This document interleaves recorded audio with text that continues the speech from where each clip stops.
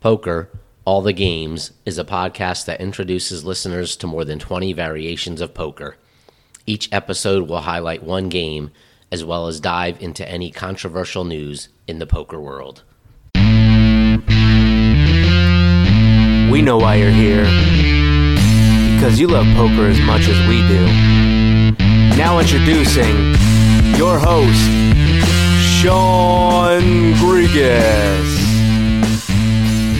Hello and welcome to our podcast, Poker, All the Games. This is episode 33 of Poker, All the Games, where we will discuss pineapple, deuce to seven, open face, Chinese poker. I'm your host, Sean, coming to you from the northeast of the United States, along with co-host Martin, who joins us from Malta. Martin and I enjoy mixed poker games. We've each written a book, and we also enjoy trying different beers. So we'll be starting off today's show, as we do each episode, with me reviewing a beer from the United States and Martin reviewing one from Europe. So sit back, grab a beer as long as you're not driving, and enjoy our beer review and subsequent discussion of mixed poker games. Today, I am pouring an Alaskan Amber Ale from Alaskan Brewing Company in Juneau, Alaska. They make a couple of superb beers, this being one of them. Even though in the name this is called an Amber Ale, Alaskan Amber, this is actually an alt-style ale, so it's an alt beer, not an amber. The difference being that this is fermented at colder temperatures than most ales, so the fermentation process is a bit slower than a traditional ale.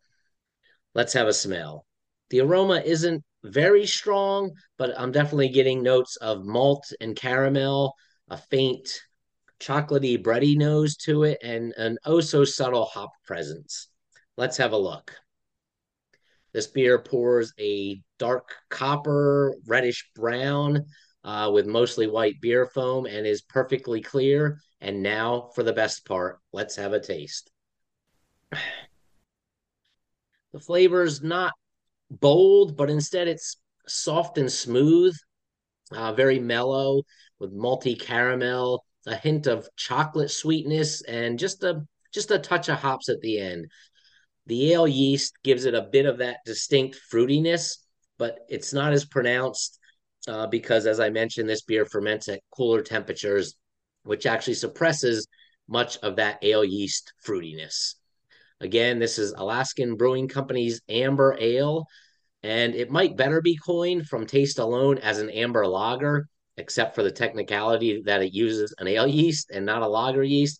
This beer is coming in at 5.3% ABV. I'm going to sit back and enjoy the rest of this smooth and easy drinker while Martin describes what beer he has for us. Okay, today I'm drinking a beer from England. It's blonde beer from Adnams Brewery in Suffolk, on the Suffolk coast of the east end of England. It's called Southwold Blonde Beer. Looking at it, it's very pale. Of course, it's blonde, very pale in colour. It's got a thin layer of foam on top, and it's quite active with carbonation in there. Let's have a smell. Might be there's a bit of citrus there, I think. No, let's have a taste. Yes, there's definitely a bit of citrus flavour to it. It's kind of a bit like an IPA, but very, very mild in flavour. So it's an easy drinking beer. It's a very good beer. 5% ABV. So yeah, Southwold Blonde Beer. Cheers, Sean. Salute, Martin. What are we going to do? We're both drinking like around 5% beers today. Usually one of us has a high alcohol beer, usually on my end of the water here. I think I might have something a bit stronger for the next episode, but we'll see. Yes, we'll certainly we'll both have to make up for it on the next episode. Remember Indeed. that our focus here is non-hold'em poker, specifically for anyone interested in trying their hands at mixed games and or those looking to try different variations of poker, whether you're a dealer, a player, or a card room manager. We're here to define the rules, the play, and easy to remember basic strategy tips to get you started in the mixed poker game arena. Today's episode, we'll be covering pineapple, deuce to seven, open face, Chinese poker. And now I see why we're drinking low alcohol beers, Martin, because that's a mouthful. Why don't you walk us through this game of pineapple, deuce to seven, open face, Chinese poker? Certainly, Sean. Now, this is a game that I play an awful lot online and also sometimes in home games and casino mixed games when there's just a few people starting a table waiting for others to arrive. We sometimes play some of this or other versions of open face Chinese poker. In episode 25 of this podcast, we talked about pineapple open face Chinese poker, and this is a variant of that. Like in that game, players end up with a 13-card hand in front of them, 5 cards, and 3 cards, so 3 rows of cards. In that game, it's all about high poker hands. The difference here is the middle row of 5 cards has to be a low hand based on a deuce to seven style low poker hand. So you don't want to use a flush or a straight. And actually, to qualify, that hand has to be a 10 or better low. So that's just a brief note about some aspects of the showdown, but I'll go through that in more detail when I've gone through how the game's dealt and played. The dealer will give each player 5 cards. By the way, it's maximum 3 players, 2 players or 3 players in the hand. Dealer gives each player 5 cards, and the person to the left of the dealer button starts the game off by placing those 5 cards face up in those 3 rows. They've got to decide which row each card will go in, and it'll stay in that row for the entirety of the hand. Once the first person's done that, the second person places their 5 cards. When all the players have done that, the dealer then gives 3 cards to each player. And again, starting with the person to the left of the dealer button, that person will use only 2 of their 3 cards, place them again in a row that they have to commit to, and discard the 3rd card face down so those players don't see it. That's repeated 4 times. There'll be 4 times when the players get 3 cards, use 2 and discard 1. And at the end of it, their hands are laid out in front of them, 5 cards, 3 cards. The rule is the bottom hand has to be stronger than the top hand. And like I said already, there has to be a low hand in the middle of using deuce to seven rules. Nobody can fold in this game. You have to use your cards, whatever you're given. Even if you hate the hand you're getting, you have to go with it and make the best of it. So whenever it is to show down all 13 cards, it's basically, if there are 3 players involved, it's 3 heads-up matches. Player A versus player B, player A versus player C, player B versus player C. If player A's hand is better than player B's hand on the top row, that's 1 point. Same on the middle row, that's another point. On the bottom row, that's another point. If one player beats the other player on all 3 rows, they get a bonus 3 points. So it's 6 points for a scoop, as it's called. If you don't make a 10 or better low in the middle, your hand is fouled. And if you end up with a better hand on top than you have on the bottom, your hand is also fouled. In which case, the other player, if they haven't also fouled, they'll get 6 points for scooping, plus whatever royalty points they get. The royalty points are, now we talked about, as I said in episode 25, we talked about the basic open-face Chinese game. The royalty points for the bottom and the top are the same as they are in that game. So at the bottom, the lowest hand that scores any points is a straight, that's 2 points, 4 points for a flush, 6 for a full house, 10 for quads, 15 for a straight flush, 25 for a royal flush. On the top, the lowest scoring hand will be a pair of 6s, and it's in increments by 1 point for each better hand. So actually, if you work it out, 7's are 2, and it goes right up to 22 points for 3 aces. In the middle, the points are different because it's a deuce to 7 hand. If you make the wheel, the 7, 5, 4, 3, 2, that gives you 8 points.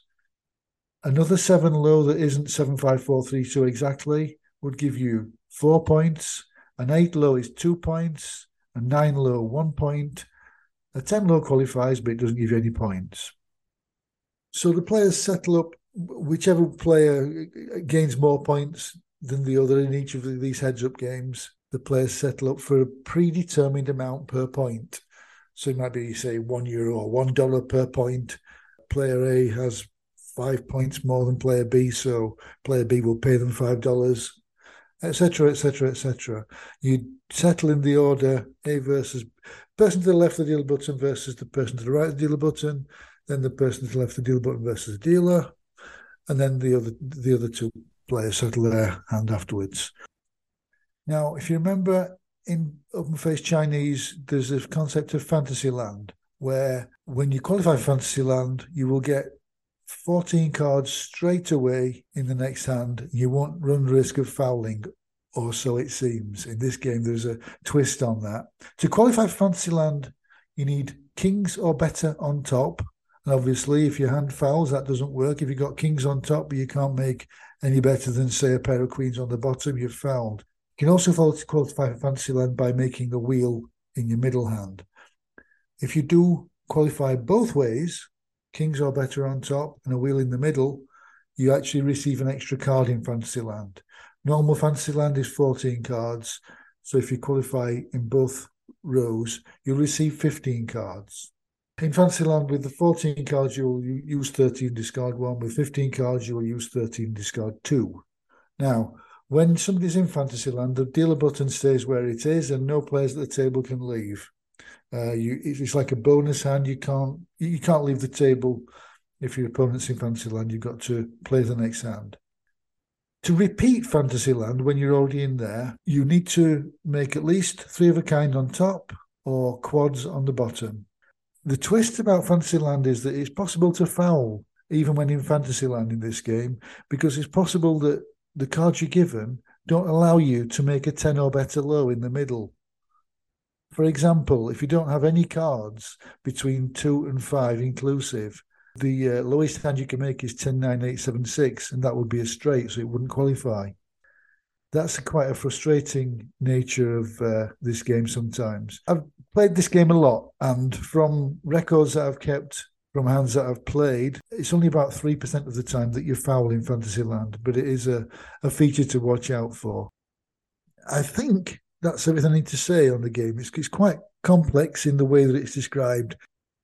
When you sit down and play, it's quite a fun game to play, but you do need to understand the point scoring, and you need to understand how the game's dealt and played as well, obviously. So, Sean, any questions? Let's go through a little bit here. We might have to start doing videos of some of these games on us after that last comment about the complexity. It is sometimes easier when people are watching, right? It's true, yeah. So I guess the first sort of tip is to go listen to episode 25, right, for the general rules of open face Chinese poker. Indeed. And then apply this episode's notes as far as the agree, middle yes. board. Yeah, the middle board and the Fantasyland rules you're saying are basically the big difference. Okay. So you mentioned this my first question, which you sort of answered, was what are the limits, but you mentioned there's a predetermined amount per point.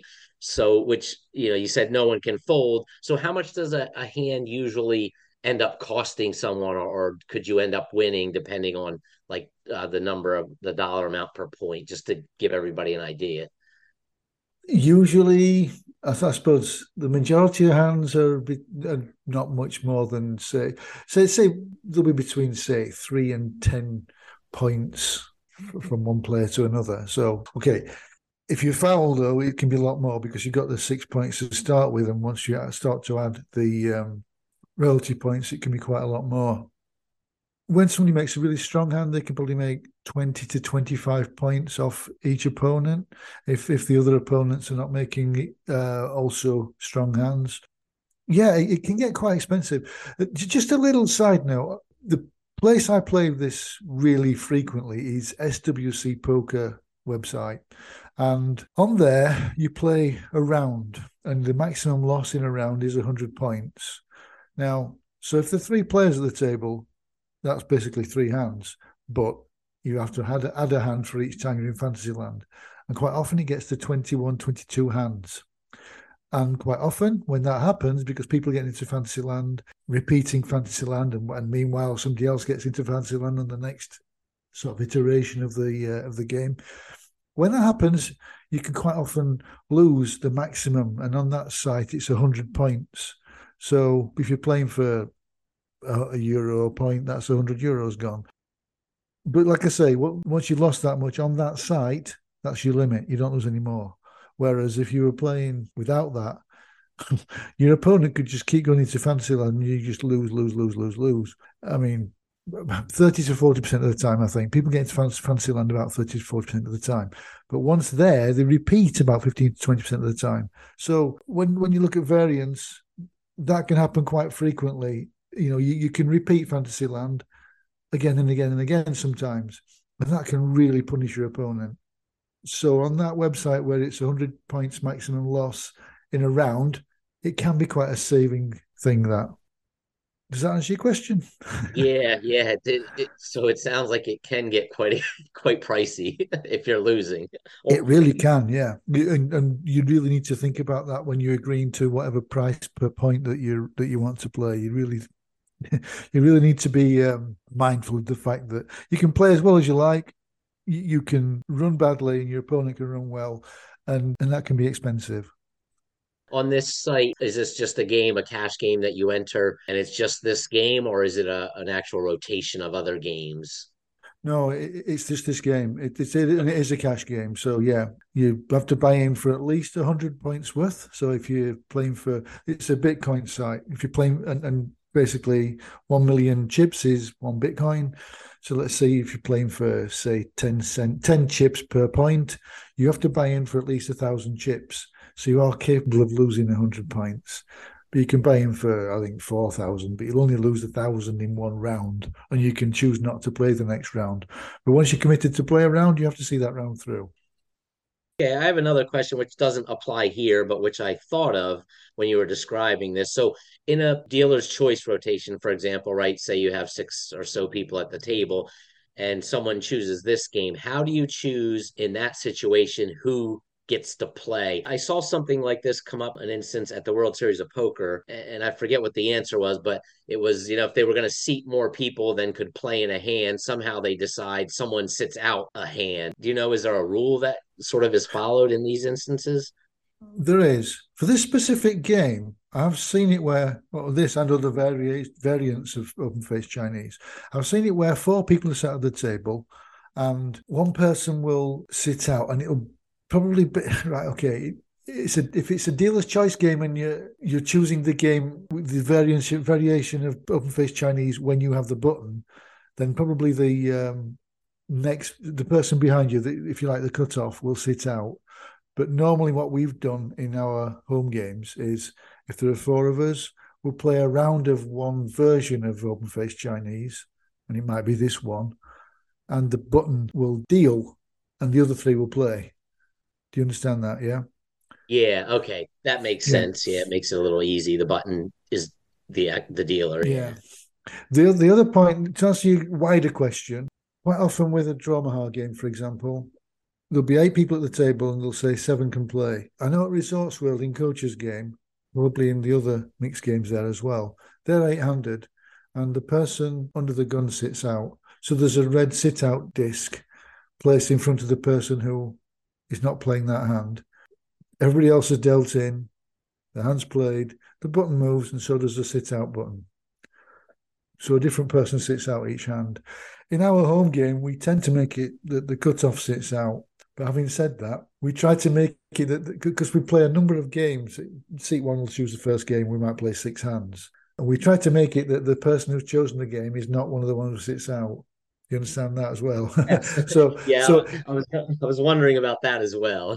yeah. So if it's the cutoff that's sitting out, and that will mean that the person who's chosen the game will miss a hand, quite often either we'll make it the under the gun that sits out, or someone will say, it's okay, I need to go for a pee or go outside for a cigarette or something, and someone will volunteer to sit out a hand so that the person who chose the game doesn't have to. It's got to be a friendly game for that sort of thing to happen. Yeah, it's helpful for me, and I know it's helpful for our listeners as well. The nuances of how some of this works. You get in the middle in a situation such as this, and hey, what do we do? And we're here to define those rules. So I'm glad you could provide that answer for us. How about some? Do you have any beginners tips for us for Pineapple Deuce to 7 open face Chinese poker? Yes, I have. Your initial setup is important. You need to try to balance the fact that you want to be able to make Fantasyland with the fact that you don't want to foul.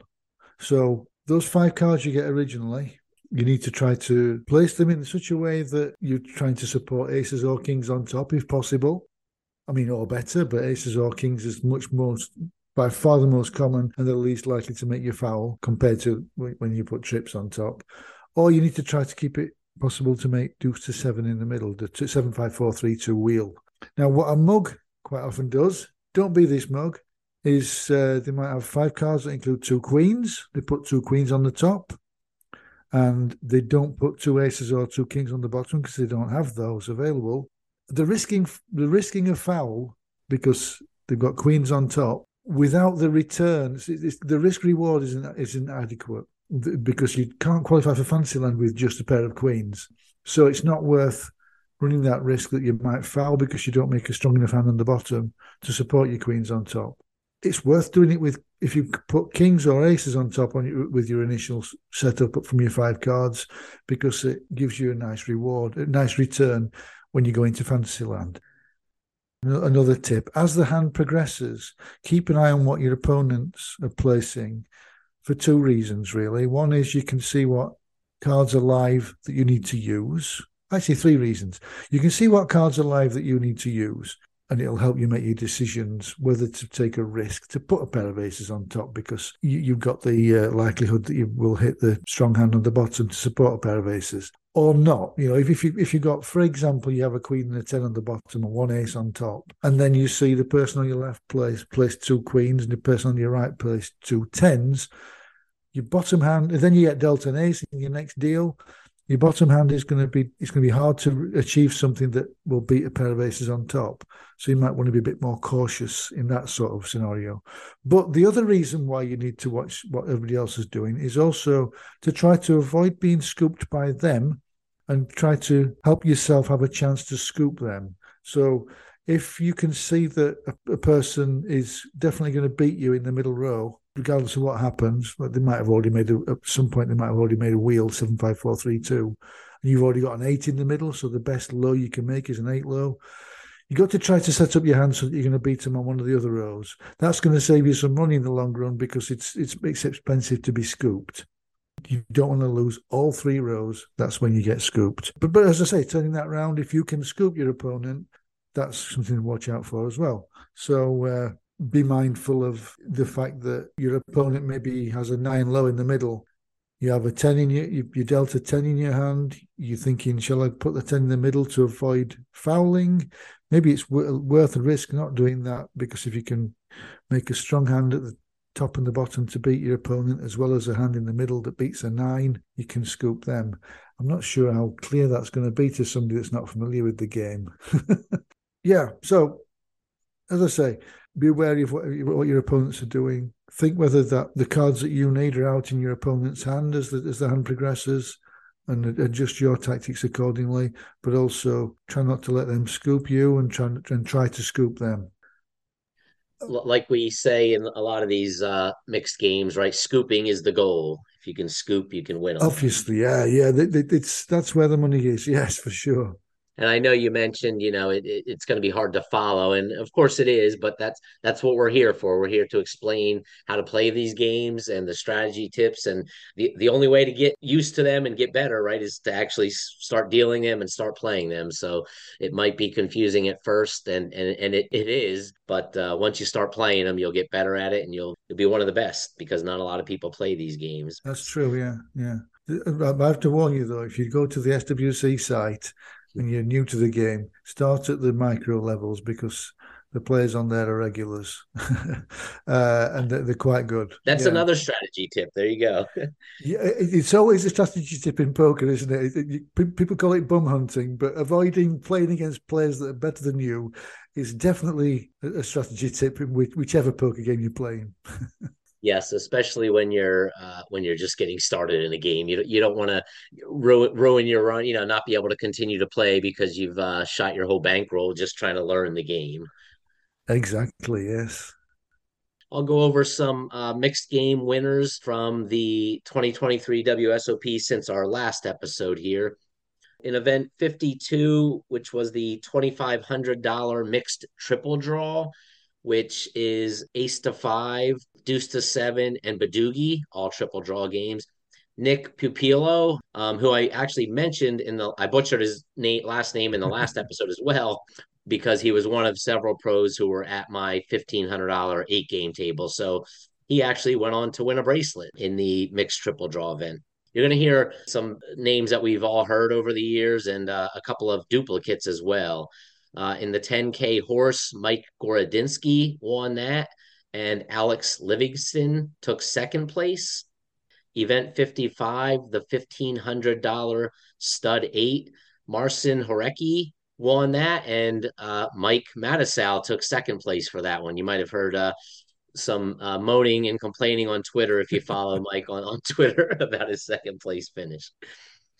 Event 60 was the $1,500 no limit deuce to seven single draw, and Jason Mercier, who we haven't heard from in a while, is back and took this one down.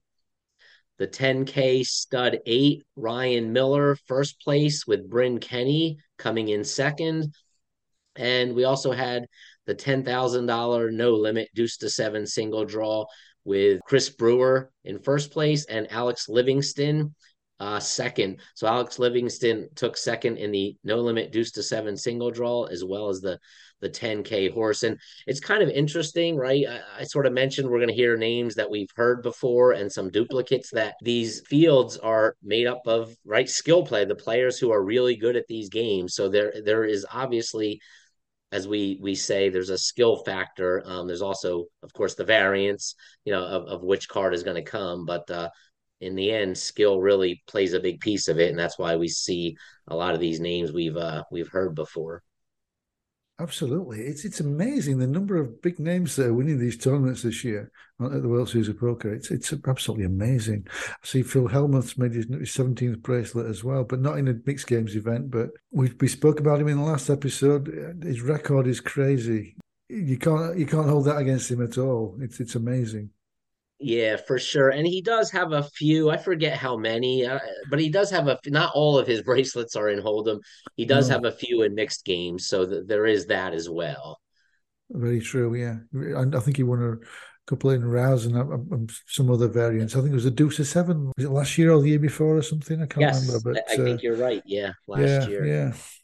Yeah, it's, as you said, it's an impressive feat no matter what. 17 bracelets.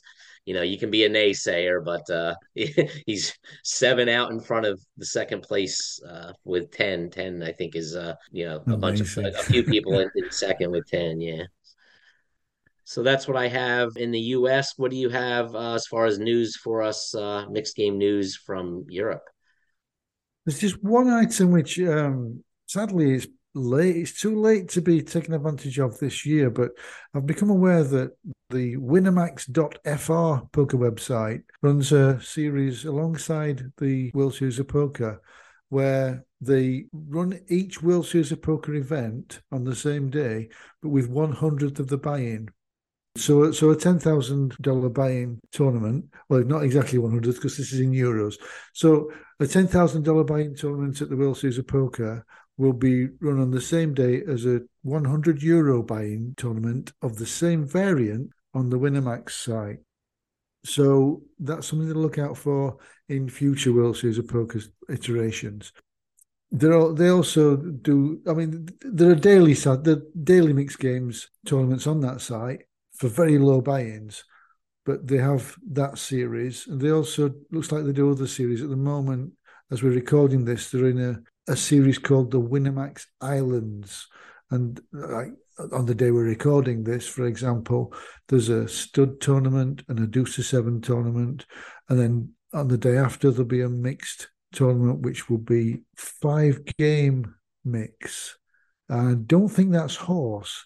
I think that's 5. What I'm looking at isn't that clear, but I think it's 5 random games that are mostly draw games by the look of it. Yeah, I can see that there is deuce to seven and there is Badugi. I don't know what the other three are. It's what I'm looking at is a bit unclear. No, not Badoogie. Sorry, it's Deuce to Seven. Yeah, it's toss basically. It's the horse games, but no hold'em, and there is Deuce to Seven. So that's a website that I've become aware of that is available in Europe. I'm not sure what countries it is available in. I'm in Malta, and I know it's available here for people living here. It's based in France. I also know it's not available for people living in the United Kingdom. I don't know about the rest of Europe. I don't know about the rest of the world, but that's another site that I've become aware of with some mixed games tournaments that run. I like that Winamax idea with the smaller buy-in, the same variant as the WSOP. I think that's interesting. Yeah, they call it Mini Las Vegas. I do see, I think it's Adrian Mateos. I see him wear, I believe, a Winamax patch. And I think I've seen one Mm, or two others in some of these tables this year with the Winamax patch on as well as sponsors. yeah, yeah, it's just quite a busy site. I've recently joined that site myself, and the action's reasonably good. There's no real cash game action in the mixed games, and like I say, the daily day-to-day stuff is very low buy-in, micro stakes. But these series, they run some quite interesting tournaments. So that's one to look out for if you're in a country. If listeners are in countries where they're allowed to compete on that site, then have a look it up. It's a fully regulated site, so it's one where relatively you can feel safe, that your funds are safe. Go over some upcoming mixed games events in the US. So we're nearing the end of the WSOP with basically the main event running. So the mixed game tournaments, as well as the mixed cash games at the WSOP, are drying up. And with that, with the close of the WSOP, many of the other Vegas mixed game tournaments are also coming to a close. But there are weekly tournaments that run at the Orleans, South Point, and there are cash games, mixed cash games that regularly run at Resorts World in Las Vegas. There's also something coming up called Barge that will be from July 17th to the Ah, 22nd at Westgate Las Vegas Resort and Casino, which is formerly the Las Vegas Hilton.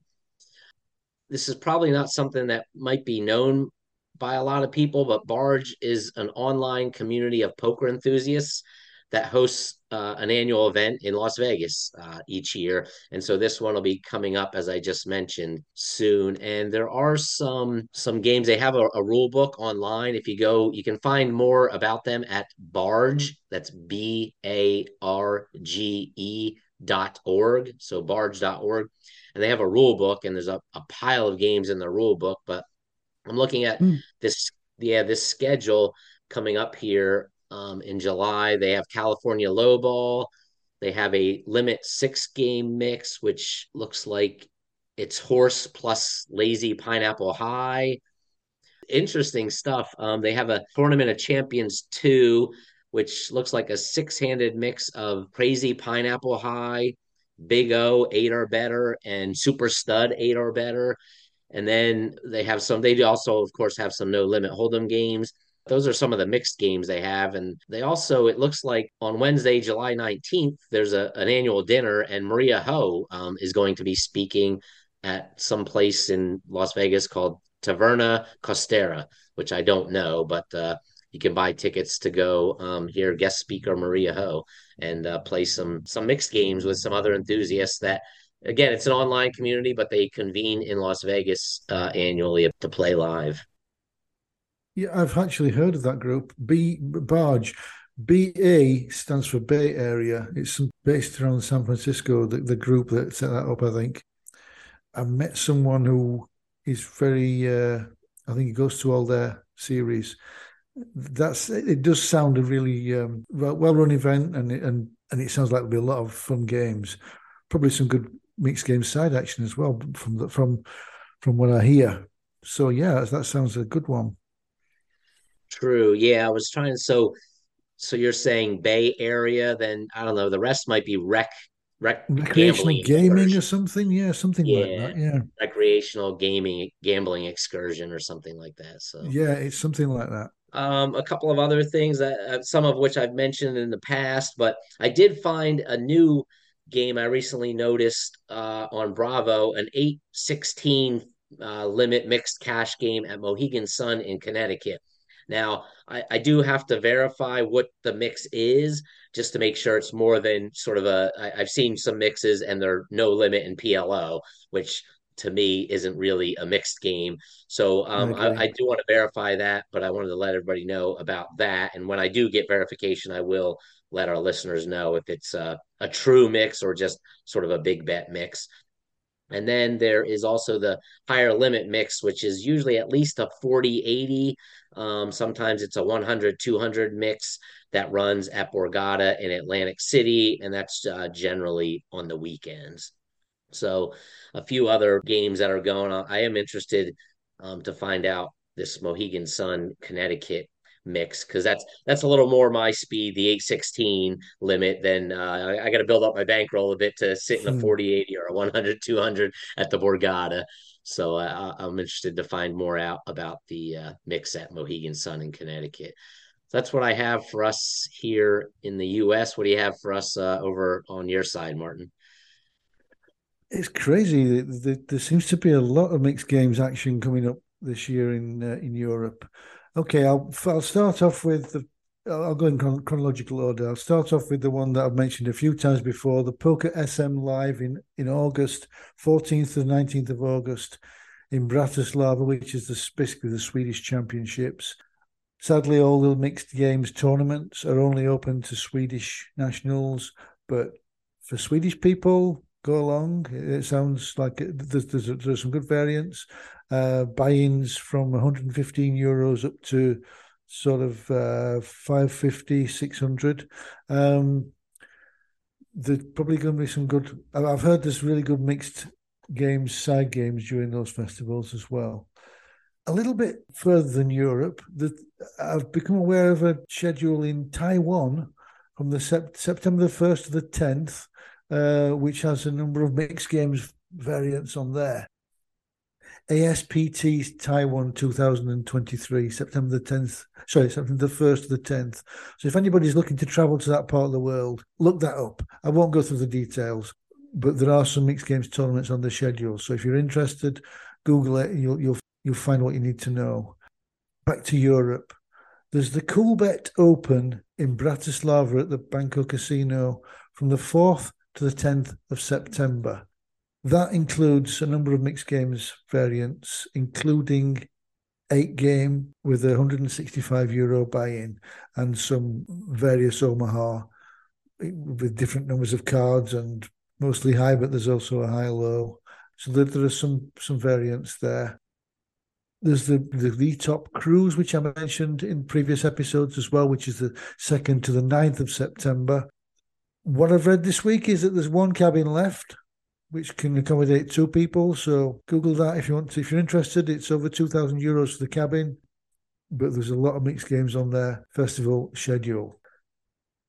Later in September, there's the World Series of Poker Circuit Ring available in a schedule in Tallinn from the 14th to the 24th of September. Now, I heard last night from someone in the industry that the schedule that's currently online is not finalized. It's illustrative, but there will be at least 2 mixed games events that include a circuit ring, and there will be other mixed games events as well that don't include the ring.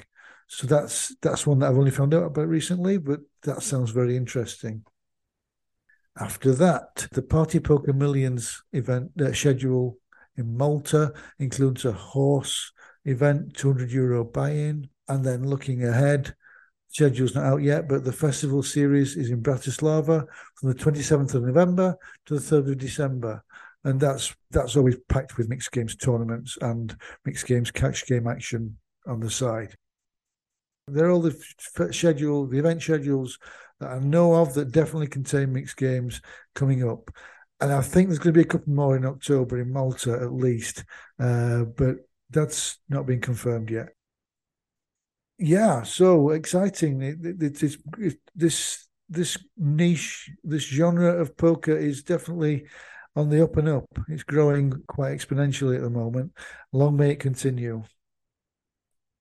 I've noticed that as well. Like I said, this is the first time I've seen this mixed cash game going at Mohegan Sun in Connecticut, and I just keep hearing more and more about mixed games. And I do have to jump in. I have some breaking news after I just mentioned that the mixed game action in Las Vegas is drying up along with the World Series of Poker sort of coming to a close. My phone just dinged. The Orleans apparently is going to keep the mixed games tournaments going even after the WSOP is over. So it looks like from what I have here, yeah, maybe this is the second week of the month. It's hard to read what I have here, but pretty much Monday through Friday, like the second week of the month, is going to be mixed game tournaments each evening. There's a looks like $130 horse tournament on a Monday night, $150 08 tournament on a Tuesday, $150 08 / stud 8 rotation on Wednesday, and then a $200 rotating weekly mixed game on Friday. Yeah, one week there's triple stud, another week there's PLO 8 or better, and then another week there's no limit deuce to 7 single draw, and then looks like on a Saturdays $130 no limit crazy pineapple tournament. So it sounds like this might be a regular occurrence. I can't quite see the dates. These are sometime in looks like July, but I can't see the dates on this calendar that I have in front of me. But that just popped up. So some breaking news that the mixed game action is going to continue, at least at the Orleans Poker Room. Fantastic. Yeah, it is. And you mentioned something other that else that caught my ear there, and that is the reason I don't bring up circuit events here in the US is because I mean they do have PLO as a ring event once in a while, but that's it. And I've been extremely disappointed. And I'm excited to hear that it sounds like the circuit over WSOP Europe circuit is adding some mixed games from what you just said. Yeah, as I say, I was speaking to somebody yesterday evening that is in the industry. It's WSOP with Olibet events that are jointly running this festival schedule in Tallinn, and on the currently available schedule online, there are about 4 mixed games ring events. But actually, what I was told last night was that there are only going to be 2 mixed games ring events, but the other events will be on the schedule. But they won't carry a World Series of Poker circuit ring as a prize for the winner. But nevertheless, the tournament's there. It's going to be available. There's going to be some good numbers, no doubt. Tallinn is a great centre for mixed games. It brings in a lot of players from Scandinavia who are all very keen on mixed games. Finland, Norway, Sweden, Denmark, and also the Baltic states, Estonia, Latvia, Lithuania.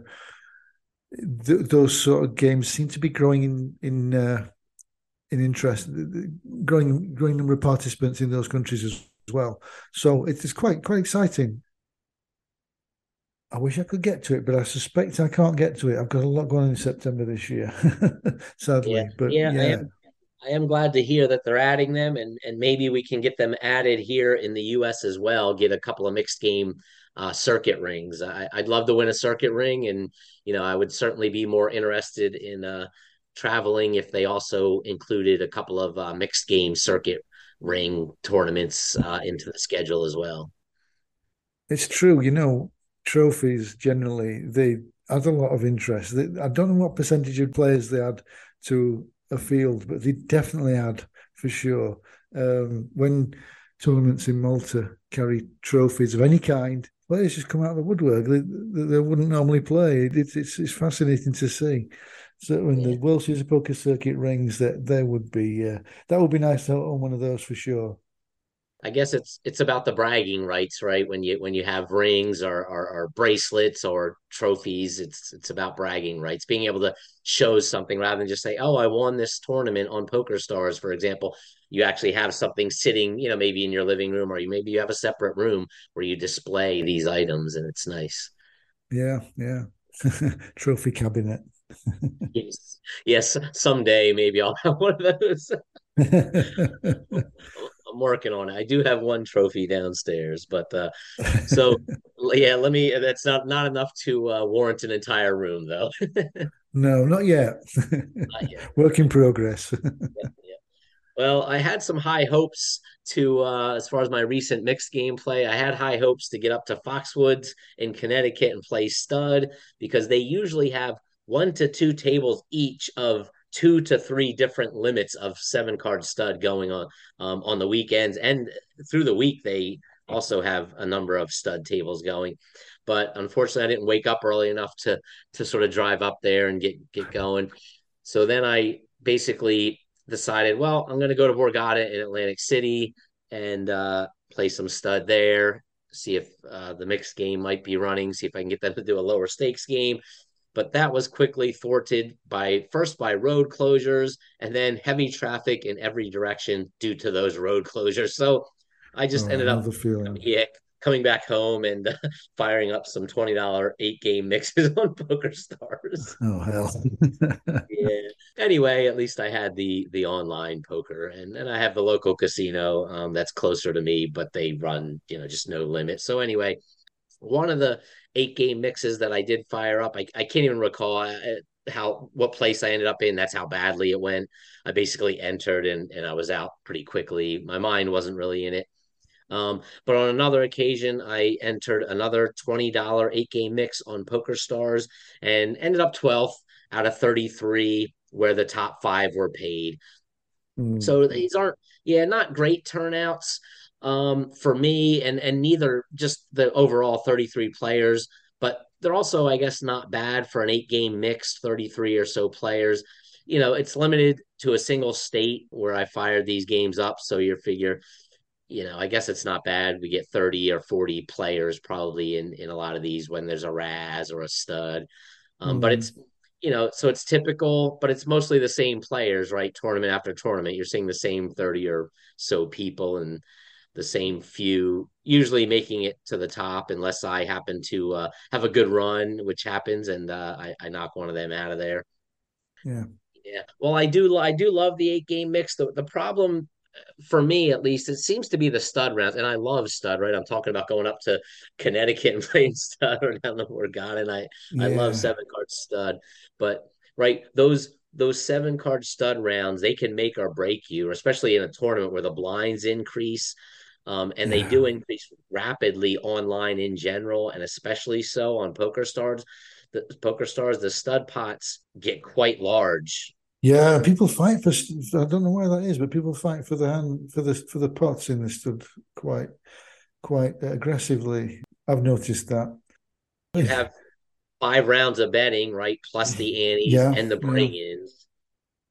If you make a mistake or two, it can really decimate your stack. And on the other hand, right, kind of like in earlier in this episode, we talked about the deuce to 7 pineapple open face Chinese poker, about getting your stack decimated. On the other hand, if you hit big against the second best hand, you can catapult to the top of the leaderboard in those rounds. So it goes both exactly. ways. Yeah, indeed. So that's what I have. What about your recent mixed game play, Martin? Just at a tangent to that. In an earlier episode, I said to you that I thought that PokerStars worldwide didn't any longer. Do you remember me saying that they don't run 8 game tournaments any longer, and they don't run Courchevel tournaments any longer? I've got a really embarrassing admission to make. I had my filters set incorrectly. I only had table size 7 to 10 players showing, and I've now added 3 to 6 players, and lo and behold, there's 8 game tournaments every day. There's Courchevel high-low tournaments every day. I've got some more options to choose from there. And what you just said about field sizes, I've just had a quick look on PokerStars right now. There's a pot limit Badugi tournament, which is in the late registration stages, 79 entries. That's only $4.40 buy-in though. $16.50 stud high-low tournament, 23 entries. So yeah, some of these, I can't really see how many are entering the other kind of mixed games tournaments because there aren't any right now as we're talking that are in late reg stages. So yeah, the fields aren't huge, but they're worth playing, I would say.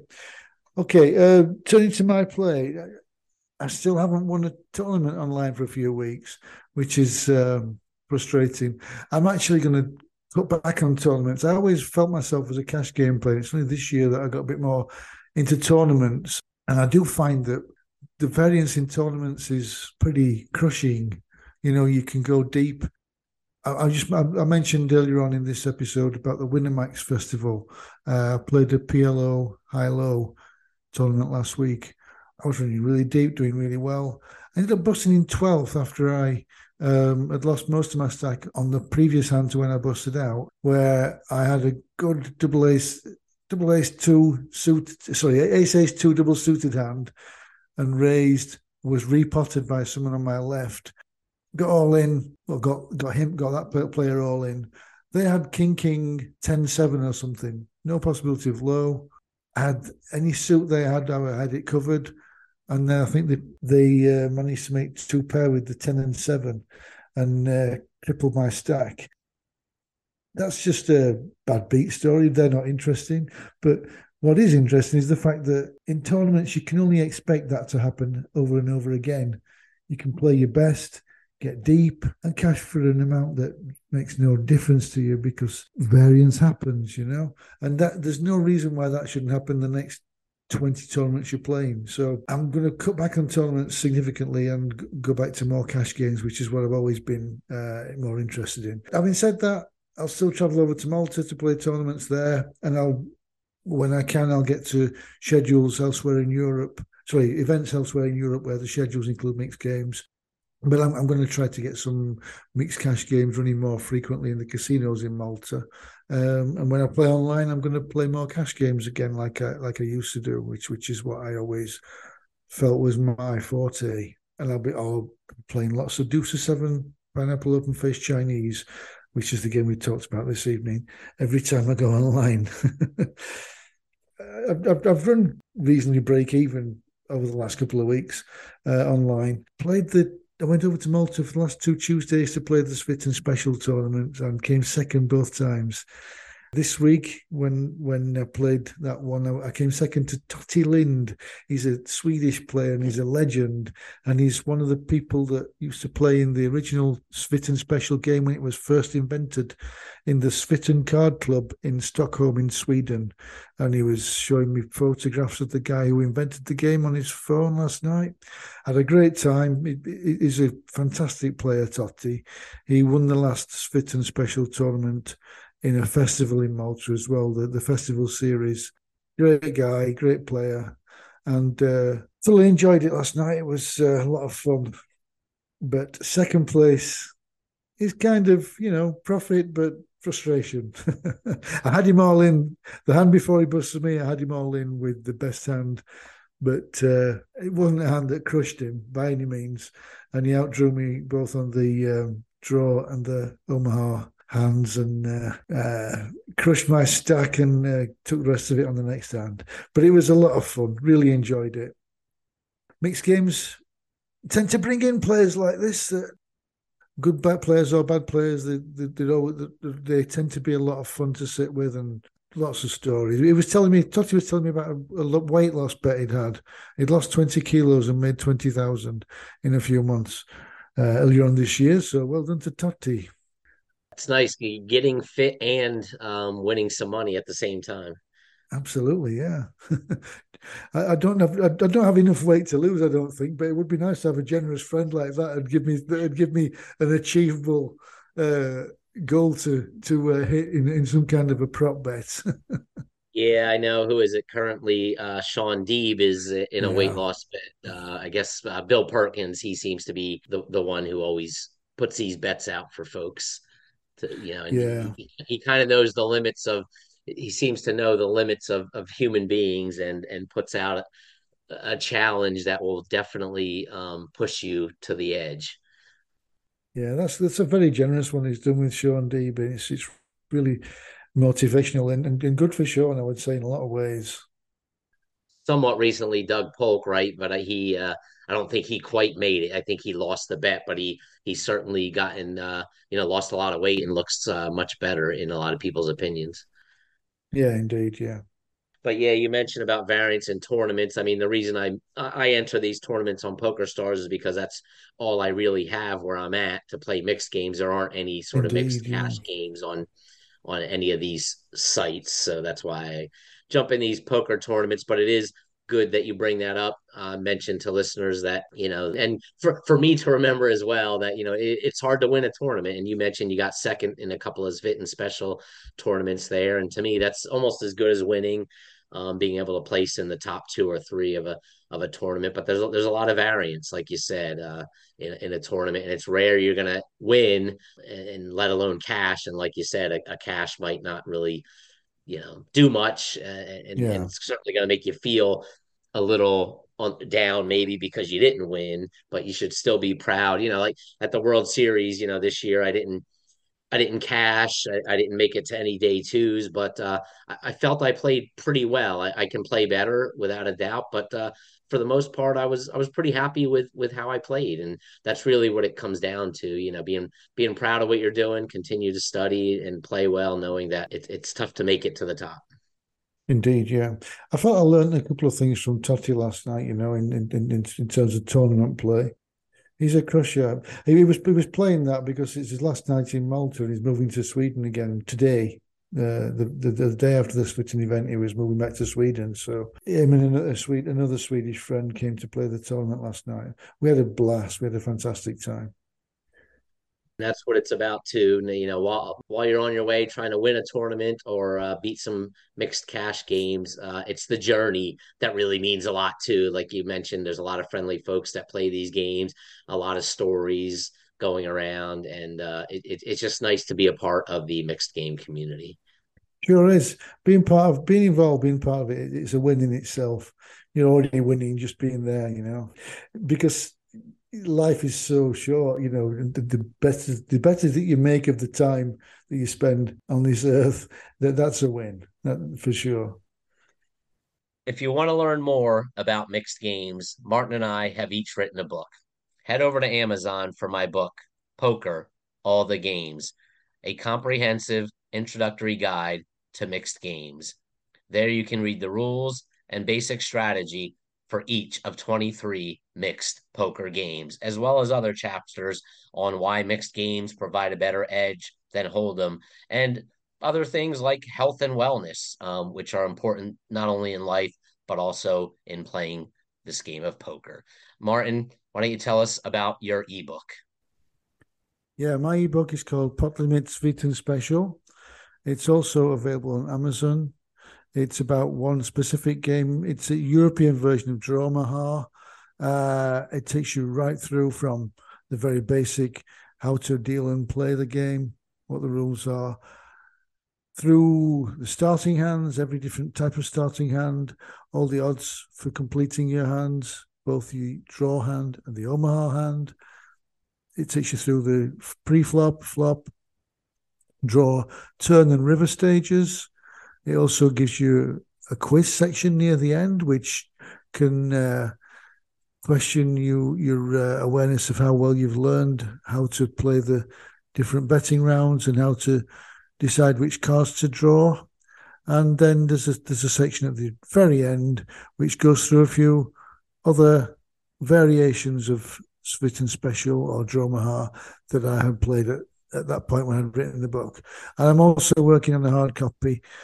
No ETA on that at the moment, but that is in a work in progress. You can follow me on Twitter at POKR All the Games. It's poker at poker all the games, but there's no E in poker because it's too many letters for Twitter. Or subscribe at pokerchannel.substack.com. And when you see our on Twitter, we post these episodes, and or if you go to Substack and subscribe there, hit the like button for us, send a subscribe to pokerchannel.substack.com. And you can also follow Martin at. Okay, my handle is on both Twitter and Substack is Poker for Leisure or Poker for Leisure. POKER, the number 4, LEISURE. So on Twitter, it's at Poker for Leisure, And on Substack, it's pokerforleisure.substack.com. Well, that's all for episode 33, Pineapple, Deuce to 7, Open Face Chinese Poker.